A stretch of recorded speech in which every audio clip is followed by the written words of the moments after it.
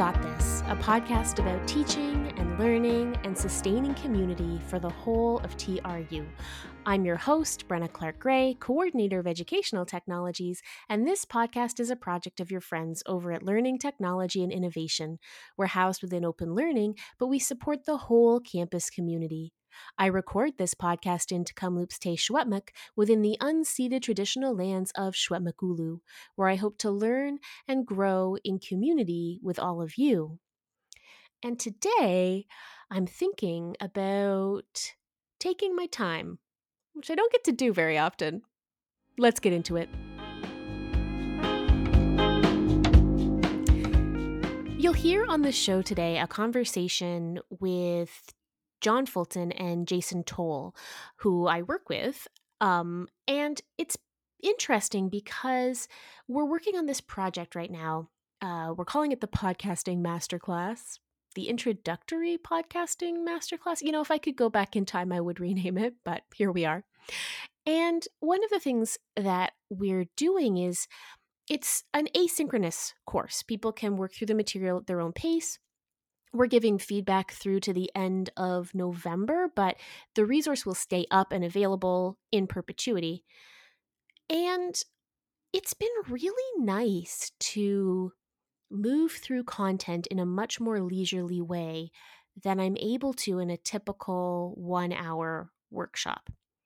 I love my 1-hour workshops, don't get me wrong, but one of the things I am acutely aware of is the do as I say, not as I do tone of relying on a slide deck in a virtual session so that we can move through our content, quote unquote, efficiently. I don't want you to do that in the classroom, and yet I do it in my workshops. And, we do a fair amount of discussion, obviously, and I try to really not quote unquote lecture, but this podcast project has been a lot more like the way I like to teach, which is give hopefully just enough context so that participants aren't anxious or worried or scared, and then ask them to go play.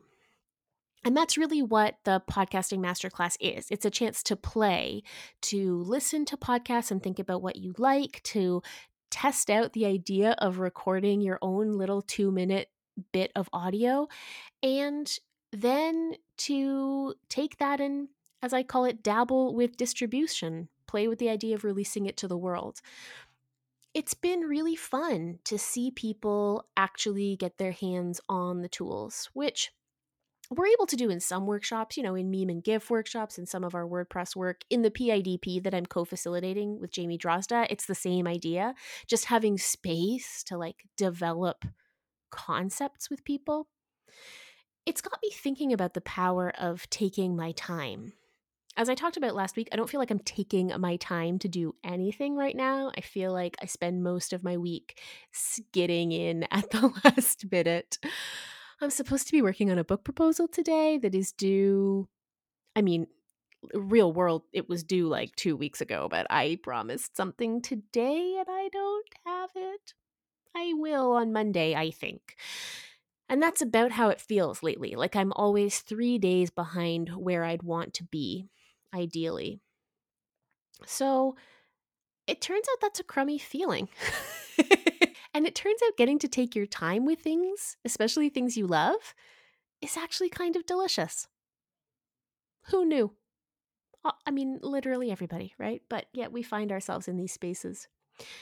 I'm thinking ahead to winter programming, and I'm wondering how I can restructure the way I do things from this office to give myself and you as participants more time to play and less time sitting looking at slides. That's my goal. I'd love to hear your thoughts on that, incidentally. And if there's any topic you'd really like to take a Learning Tech deep dive on, I'd love to hear about it. As I teased, the conversation today is with John and Jason, two of my colleagues, and two people who I really learn a lot about audio and production from.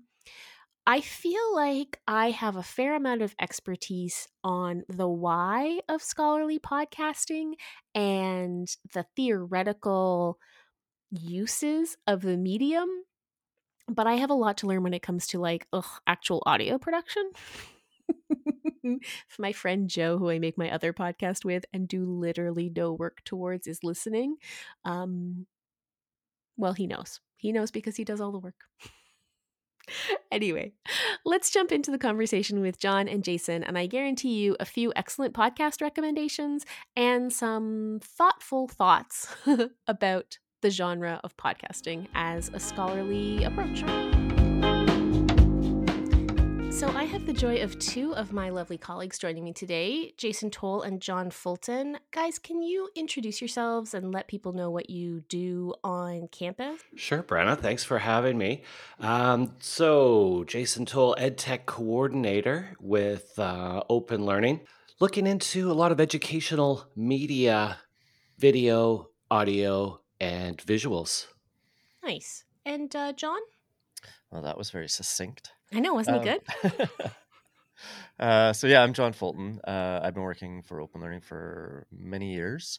My primary job is a video producer, and I basically create media that would go into our distance courses. Nice. Also very succinct. Look at you both. You're pros. 14 years of saying it. The reason I invited you on the show this week is because we have been doing our introductory podcasting masterclass, which every time I say I realize is kind of a contradictory name, but whatever. And it's a kind of a new way of offering programming for us. So it's like a 4-week asynchronous, self-paced class, I guess. It's got 4 little assignments. And then we're going to have 2 live sessions. We just finished our first one this week. And you guys have been helping me facilitate it. So I just wanted to, I don't know, invite your general thoughts on how you think it's going as a way of offering programming and how you're enjoying the process of working with so many people all over the place, because it's not just open to TRU. That is definitely one of the things I noticed right away was the amount of people that we have that aren't necessarily TRU affiliated, and I think that's terrific. I really like the format. It's it gives people the breadth and flexibility, I think, to kind of really find their time and space instead of having to be somewhere, getting a deadline. Inspiration for this kind of stuff happens at any time, so it's good to be able to just do it on your own pace and then still have those little meetups and touch-ups to kind of push and nudge people along. Yeah, the flexibility. I mean, you have to appreciate people's time crunches these days. So like John says, being able to self-direct yourself. Another thing that stands out for me too, which I've definitely, thought about over the years working in ed tech in a provincial level, people are all struggling or working with the similar types of issues. Like podcasting, for instance, it's not local to TRU. It's anybody who wants to get their words out there. And I love, Brenna, the fact that we are highlighting the scholarly side of the medium. And there were some great questions, and people wanted to talk about that aspect, which really struck me as important for this course. Well, it's a big question. It's one I wrestle with all the time of like, what makes something a scholarly podcast? Because yes, there are things like journals who have people record audio versions of their papers and put them on the website. And that's, that's great for a lot of reasons. Super for accessibility. I can totally see points in my life where sitting and listening to a paper would be a lot preferable to reading. So I dig all of that. But to me, it's not really a podcast in that context, right? It's like an audio book, but shorter, I guess. And so I've been thinking about what makes something a podcast, what makes something a scholarly podcast. And I found the participants are really pushing me to actually be able to articulate these differences, Yes. which is mean of them. No, it's great. It's really good. It is. I mean, the definition of what a scholarly podcast is so wide and so spread out, right? But even the definition of what a podcast is, I mean, a lot of people, like we've talked about before, just come to us and say, hey, I want to start a podcast. And it's like, okay, well, what exactly does that mean to you? Yeah. And so how, you have to identify that, articulate that before you can realize it. It's And that cast part that often gets yeah, lost. yeah, It's the exactly. cast, Yeah, yes. Like yeah, that notion of distributing it, and why do you want to distribute it, and who do you want to distribute it to, right? exactly. In some ways, that goes against the grain of traditional scholarship, anyways, because, I think you spoke about knowledge mobilization as one of the key criteria. But I guess that's in some aspects of scholarship when you're dealing with grants or when you're dealing with, Mm. but then a lot of times it's a closed audience or it's more specific for a journal publication or something that's not going to be open. Hmm. Yeah, Well, I think of like things like, yeah, you would put it into a journal, the people that subscribe to the journal would get it, and then it sits on a shelf in the library. Whereas, you yes. can do that. You can do that same thing with a podcast in terms of like putting it onto your website, just having these audio bits on a website, and that's your shelf. But the casting part is, yeah, what you identified, I think, is the key to what we want to try to do. And it's a lot easier than people think, which is kind of why I like the way we have the course structured right now, in that it invites people to first actually listen to podcasts because, you wouldn't write a scholarly article and submit it to a journal if you hadn't read anything that journal had published, right? Mhm. um, and then ask them to play with recording, but then also ask them to play with the distribution. Because, I think people can get really hung up on like, oh, I should subscribe to a service. Oh, I should, sign up with a company. Oh, I should do this. I should do that. When really, like, the beauty of the podcast, especially in contrast with scholarly publishing and more traditional modes, is that it's a pretty DIY punk kind of ecosystem. I don't have a lot of experience with the casting part of it necessarily. I'm definitely in the production side, Mm-hmm. so that is very interesting to me. Like I've tried some of these services and stuff, and in your journey to get stuff onto your show onto iTunes and stuff, I think is going to be really valuable. Well, yeah, because I think there's a lot of people who would like to make money off of, off Yeah, of your ventures, and I think academics in particular can be pretty vulnerable here because, there's a reason I use the phrase knowledge mobilization all the time. It's because it's like this key requirement for grant applications, right? You have to Mhm. demonstrate how you're going to engage in knowledge mobilization.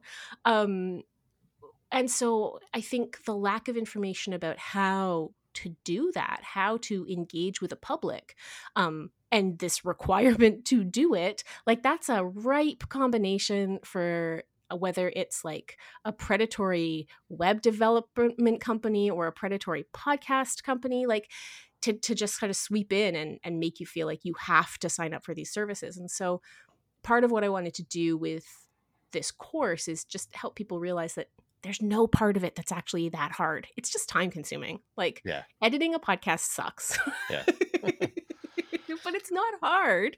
It sucks your time. yeah. Hmm. Yeah, I hear that. The time is a barrier, and also this idea of the website, because I Mm. mean, that is a core. I don't know if it's even essential. I think you could probably syndicate your podcast without a website. I don't know why you would do that. But I've had a few chats with folks and like getting a website, choosing a theme, getting some graphics on there. I mean, this is an area that TRU and LTI has the tools Hmm. available through Hmm. TrueBox. And that is not, I know that is much more difficult at my other unnamed institution. And I don't know that, I mean, I'm curious as to where other universities and colleges are these days with how easy is it to get a website set up for free that I can then do stuff with.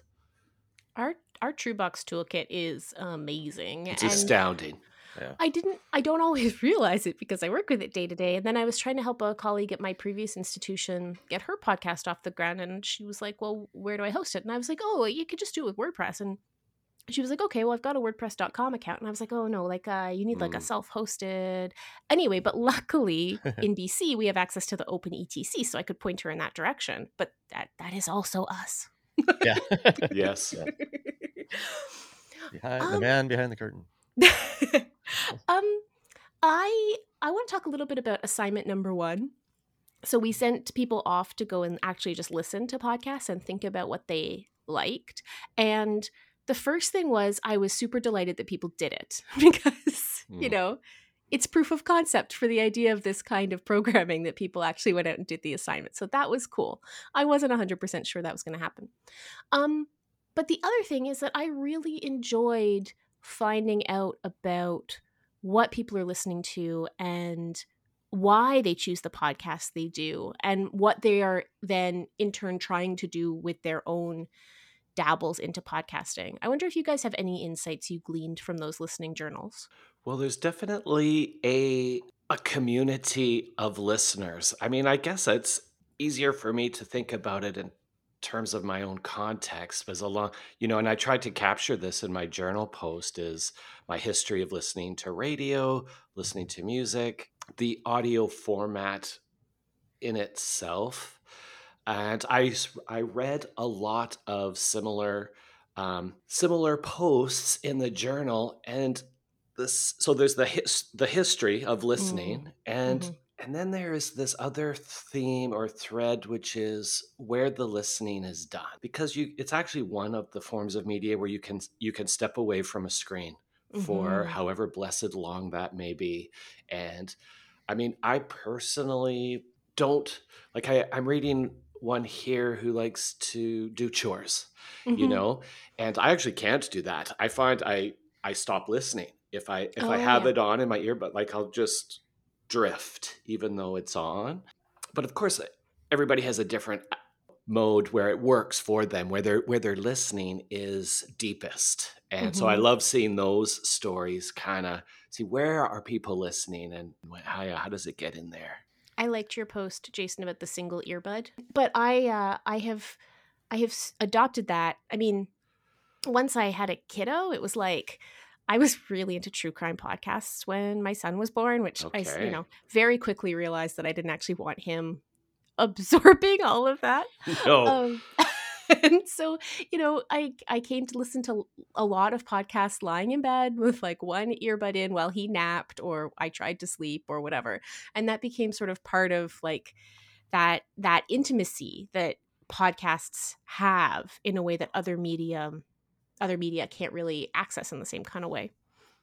And I noticed that as a recurring theme in the journals too. Like podcasting is simultaneously extremely public, like you're putting it out there in the world, and extremely private because it's not like, I mean, I have heard of people having listening parties. I frankly can't imagine anything more Oh awkward. my God, yeah. No. I mean, yeah, that is very interesting because it's that dichotomy between the intimacy of you listening to the single person and the intimacy of them sharing, sometimes sharing very personal things. I mean, often just talking about beer or whatever, Mhm. but it can get very intimate, and then also just that public. I want to share this story with the world and Mhm. speak to as many people as possible. Yet you're speaking to one person directly. Yeah, I really like that kind of mirroring. I do too. Yeah, the journals were terrific. I mean, it was nice to see some overlap in content. Like some people were listening to the same things. Mhm. I was super happy to gain some podcasts into my list because it's such a giant ocean, and Yes. to Hmm. cast your try to Yes. find something that you're interested in, and so that, I mean, that was one really quick little thing. Yeah, I agree. It's been really nice.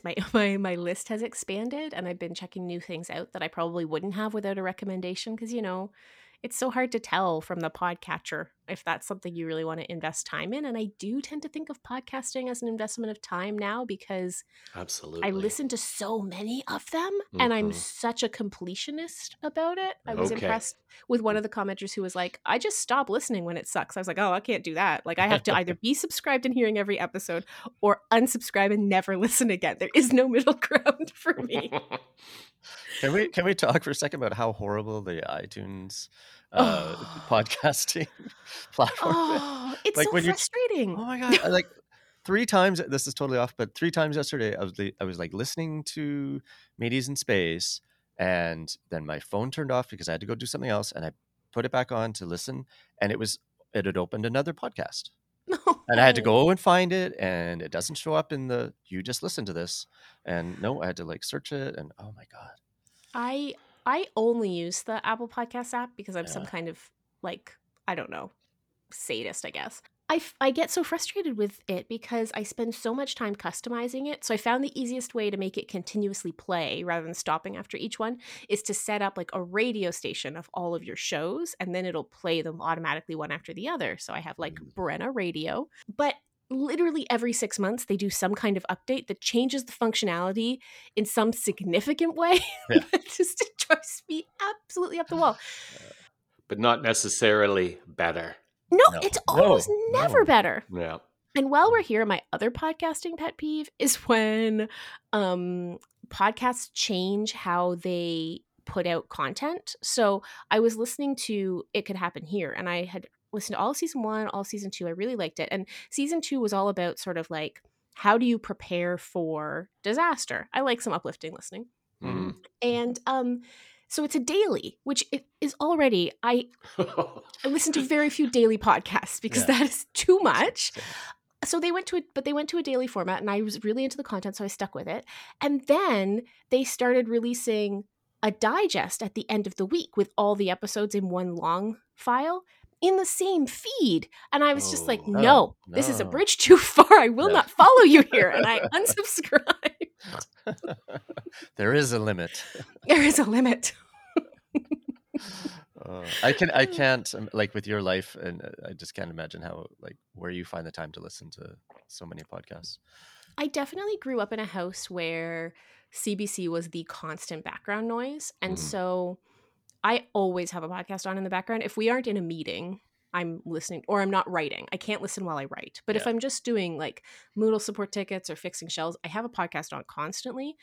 But this kind of circles back to something Jason was saying. I definitely have 2 tiers of podcasts. Like I have the podcasts that I want to listen to and focus on, and I save them for when I go for walks or when I can't sleep. And then I have the tier 2 podcasts that I lovingly refer to as background noise. Yeah. Where the hosts have just become like good friends, and I'm happy to have them just sit with me while I work on something, and I wave in and out. A lot of CBC like show podcasts that I listen to, like Day 6 falls into that category because I'll come in for a segment and then I'll fade out again, which is much the same way I would engage with it on radio. Yeah, exactly. But like if it's more than a weekly show, it has to fall into that category or I will never catch up. So like I listen to Stuff You Should Know and Stuff You Missed in History Class, and I've listened to those shows since 2008. Like I think I've heard every Classics. episode. It's wild. Those are Like the long. number of stages of life I have been through since 2008, and this podcast has been with me. And they really are. Like I pop them on at the beginning of the workday and I listen while I go, and it's like it really is like having pals just hanging out in the office with me at home. At our little home office. They have such a friendly attitude, those folks. I've forgotten their names actually right now. But Josh and Chuck. Josh and Chuck, yeah, I know. They were in my rotation several years ago. I once saw them live at the Railway Club in Vancouver. Oh, wow. of Yeah. course. Which is, it's funny, I said I wouldn't go to a listening party, but I have been to several live podcast recordings and really enjoyed myself. I think that's Yeah. different though because of the live aspect in it does that same thing with the intimacy in a group, right? Because in a live Yeah. show you're still intimate with the performer on stage even though they're performing to a huge group. Yeah, you have something to look at. I think that's the thing Yeah. about listening parties that I can't get past. Like, what Yeah. are we all going to look at? Like the charcuterie board. No accompanying slide deck. Have you?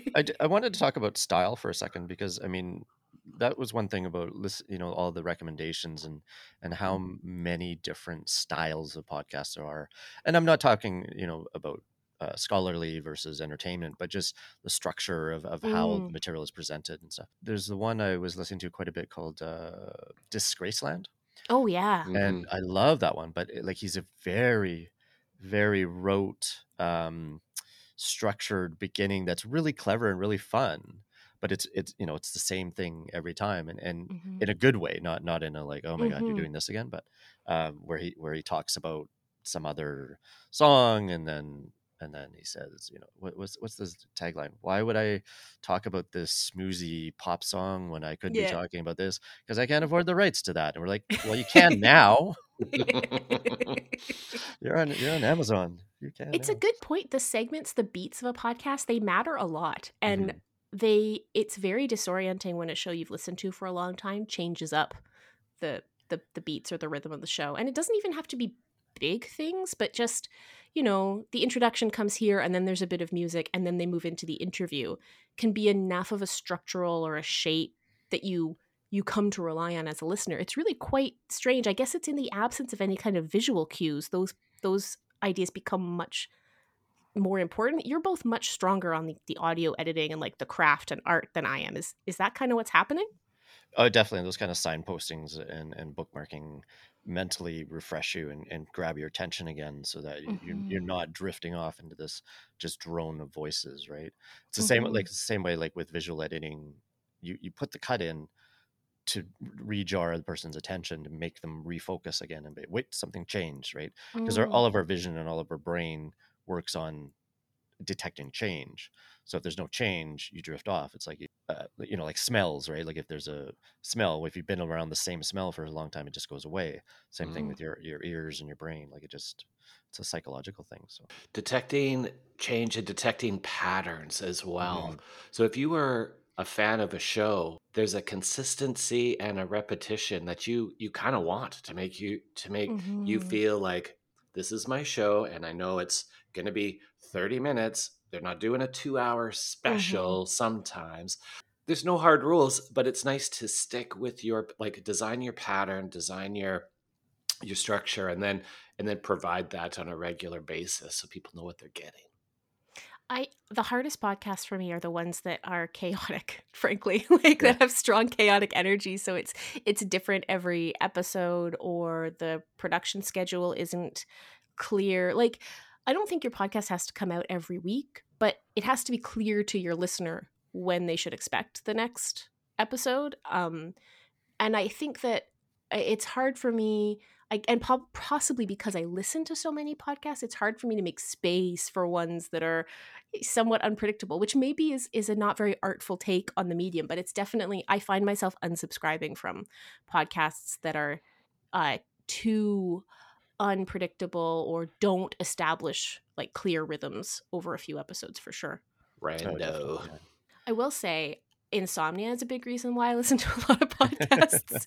That helps a lot. And last night I discovered one that I am surprised I enjoyed, and I'm about to post it in my now playing for this week, but I'll tell you about it right now. It's Seth Rogen's new podcast. Oh, Oh yeah, I haven't. It's on my list, but I haven't listened to it yet.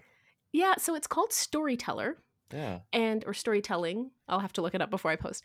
But it's a fascinating structure because it's an interview at its core. The premise is he asks one of his famous friends to tell him a good story, but he extrapolates from that interview to almost like a mini documentary format.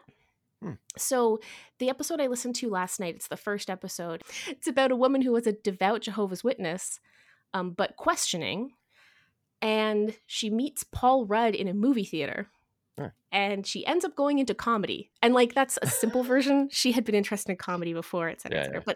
But the premise of the episode is like the ripple effects of famous people being kind to their fans. Right. Because then Seth Rogen interviews Paul Rudd, who does not remember this exchange at all, Yeah. but he starts to think about famous people who were kind to him.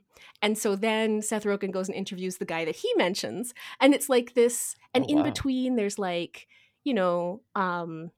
excerpts from Jehovah's Witness scripture and audio from Paul Rudd's movies. It's like, I don't know how to describe it, except it's sort of like a hybrid interview documentary form.